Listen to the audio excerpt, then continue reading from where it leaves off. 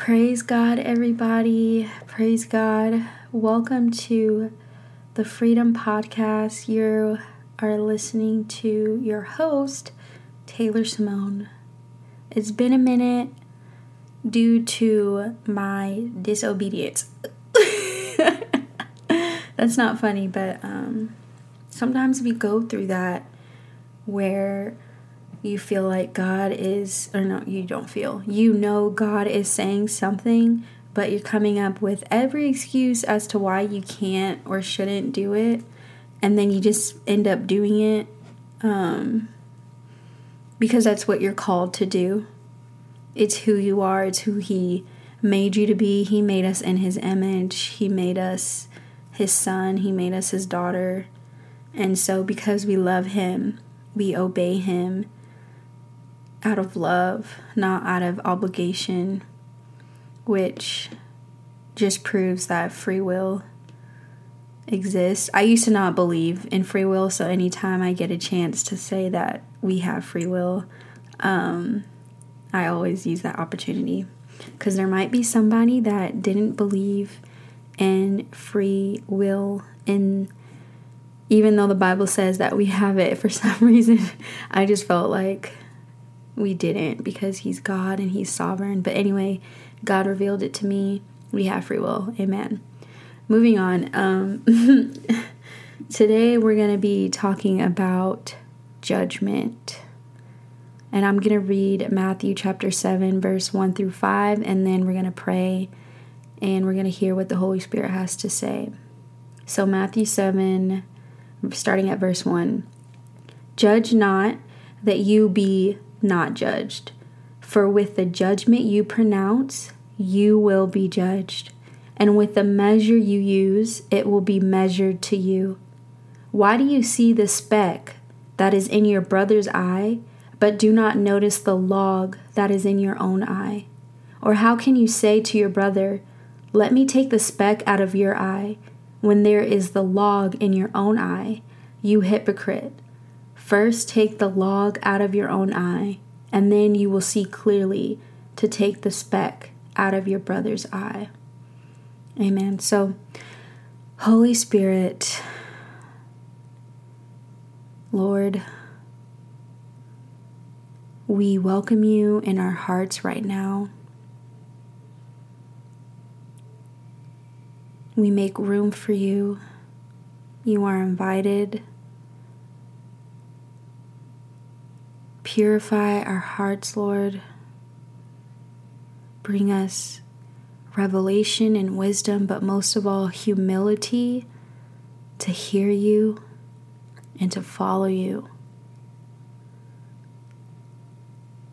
Lord, in your spirit of gentleness, speak to our ears, Lord, that we may hear. Lord, we just repent for any way that we have sinned, knowingly or unknowingly, Lord. And we just ask for your forgiveness. And we forgive those that have done us wrong, Lord. We release that to you. We lay down that burden. Lord, we lay down control.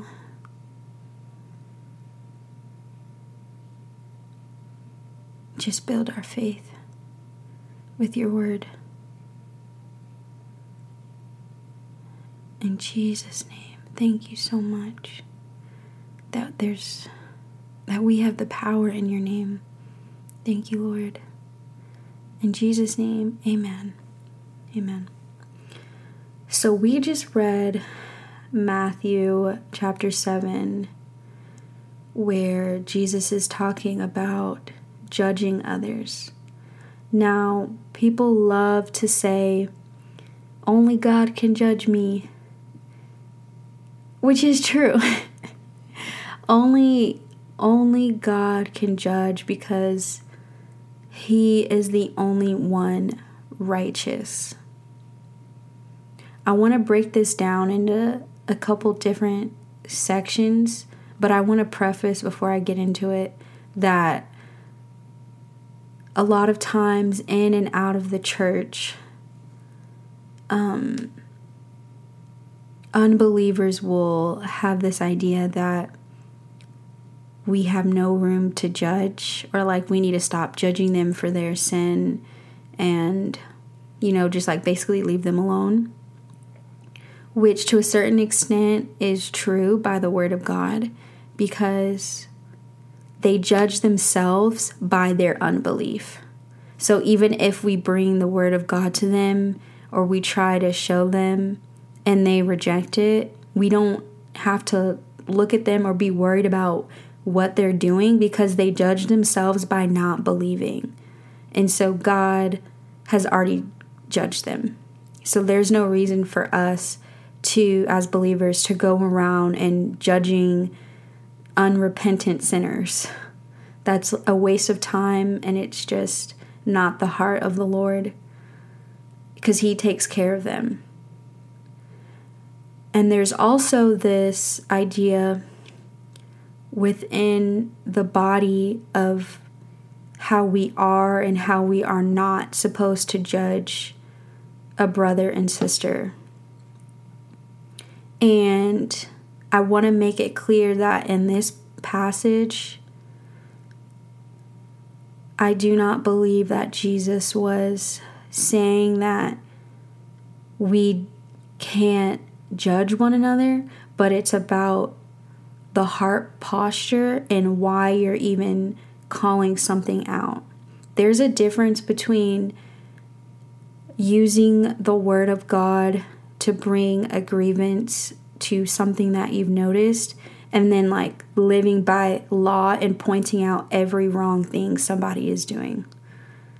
And you're not even focused on yourself. You're not even grieved on your own sin or what is happening in your spiritual walk that does not line up with the word of God, but you want to be quick to point out everyone else.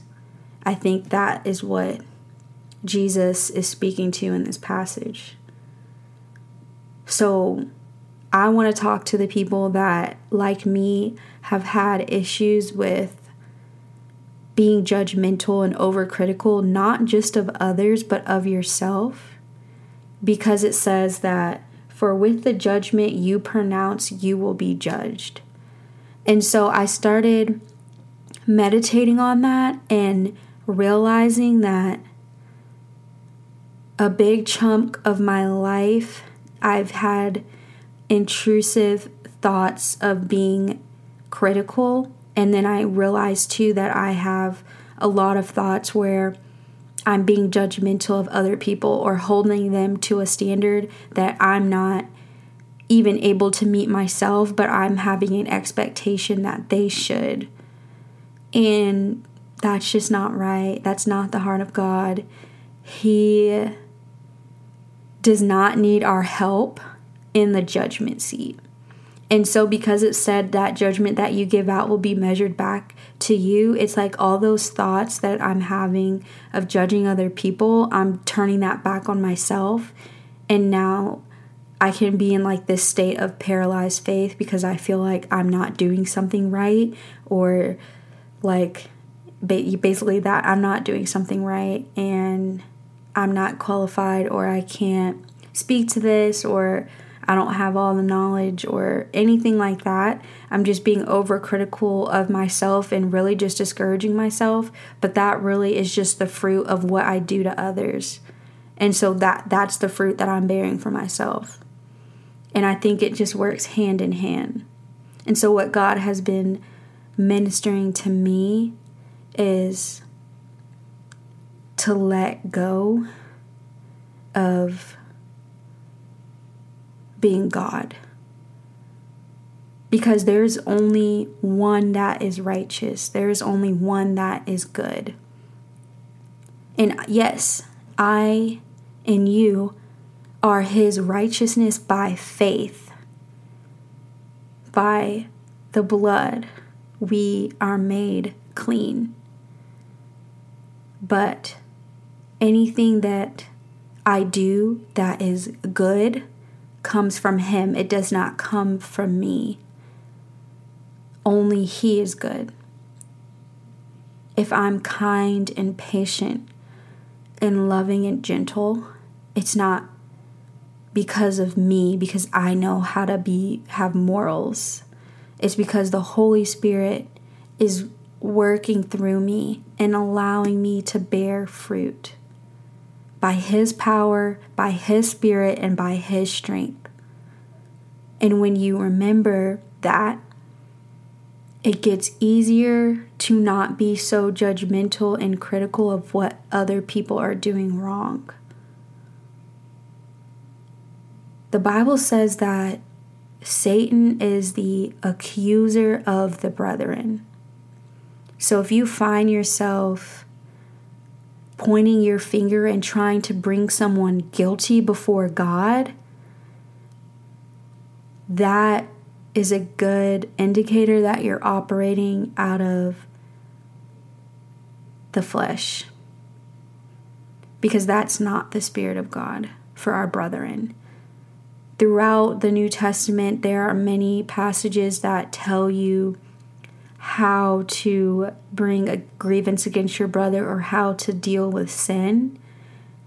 But all of that comes from a place of love and being grieved over that person and wanting the best for them, not doing it out of the fact that you think you're better than somebody and they need to get right with the Lord.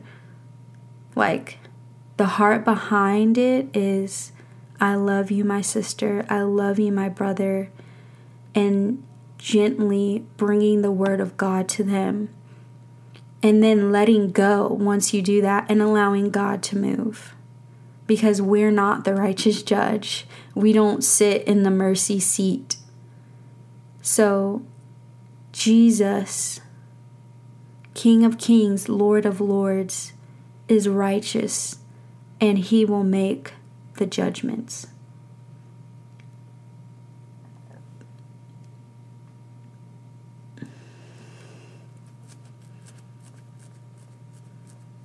Now, as far as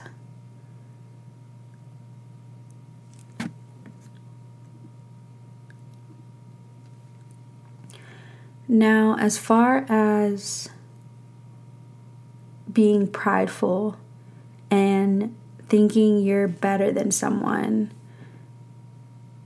that is witchcraft. That is not how the Lord operates. He is a humble and gentle spirit, and He regards others as higher than Himself. So if you think that you're better than somebody else because you don't drink as a Christian, or you don't wear this kind of clothing brand, or you don't eat these certain kinds of foods, and your brother or sister in Christ does, and you think they're wrong and they need to get your revelation, that is pride and witchcraft operating, and that is not the Spirit of God. That means, genuinely, that means that you are a slave to the law when Christ has made us free. Why are you trying to make an agenda for what? Why are you trying to make an agenda for what people need to do in order to be right with God? That's what the Pharisees did. That's what the Sadducees did. And they were wrong. They were a brood of vipers. There is no set of laws that we have to follow in order to be made right with God. All we have to do is believe in the Lord, call on His name, repent of our sins, and we are saved. There is no longer condemnation for us. So if you think because you don't drink that makes you a better Christian or it makes you more holy, then you're not even walking in your own freedom, and you're trying to bring somebody else into bondage.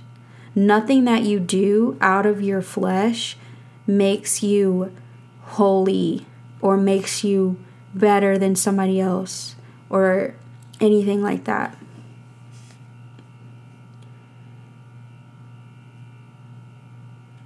Now, we have the ability to walk in holiness by the Holy Spirit.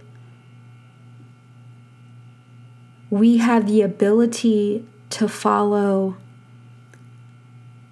righteousness and what God says is sin. We have the ability to turn away from that by the Holy Spirit.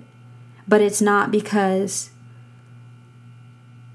we follow the law.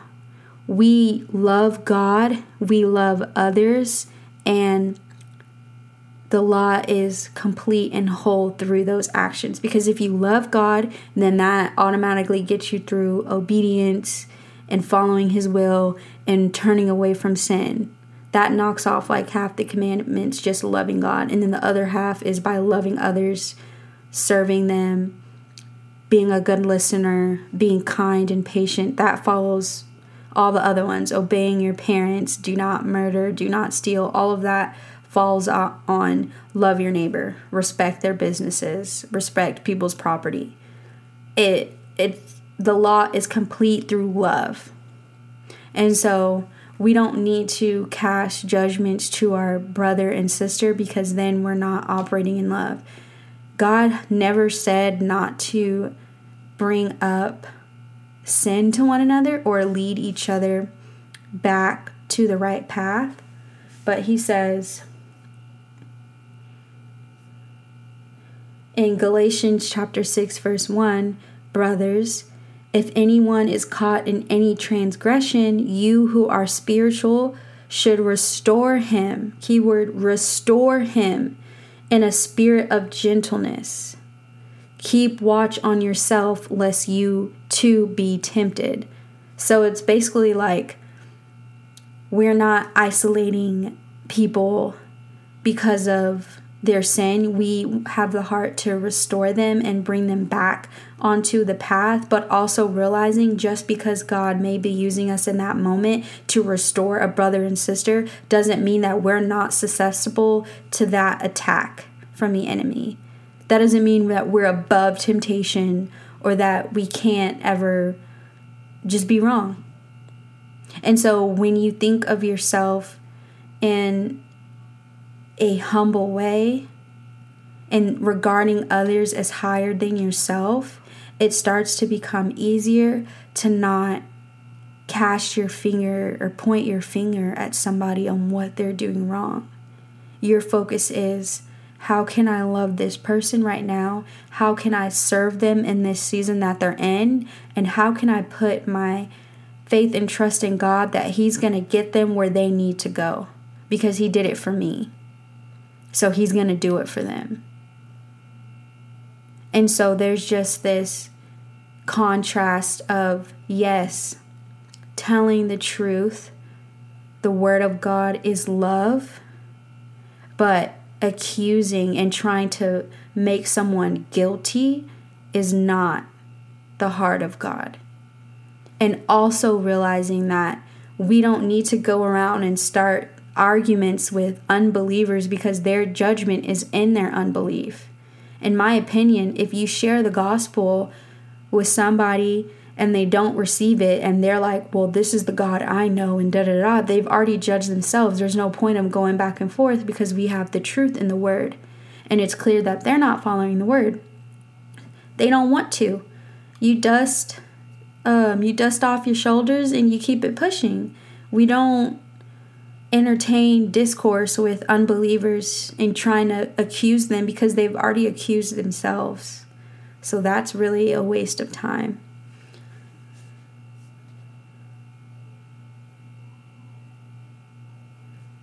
Amen.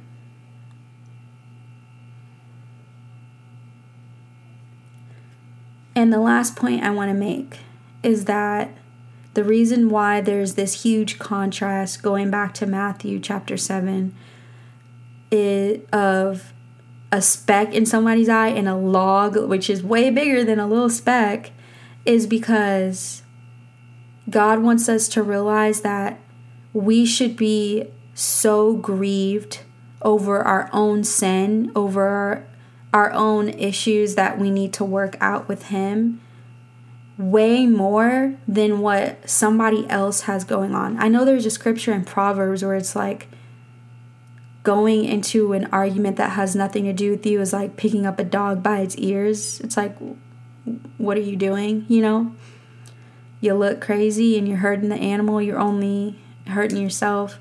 But there really is this emphasis on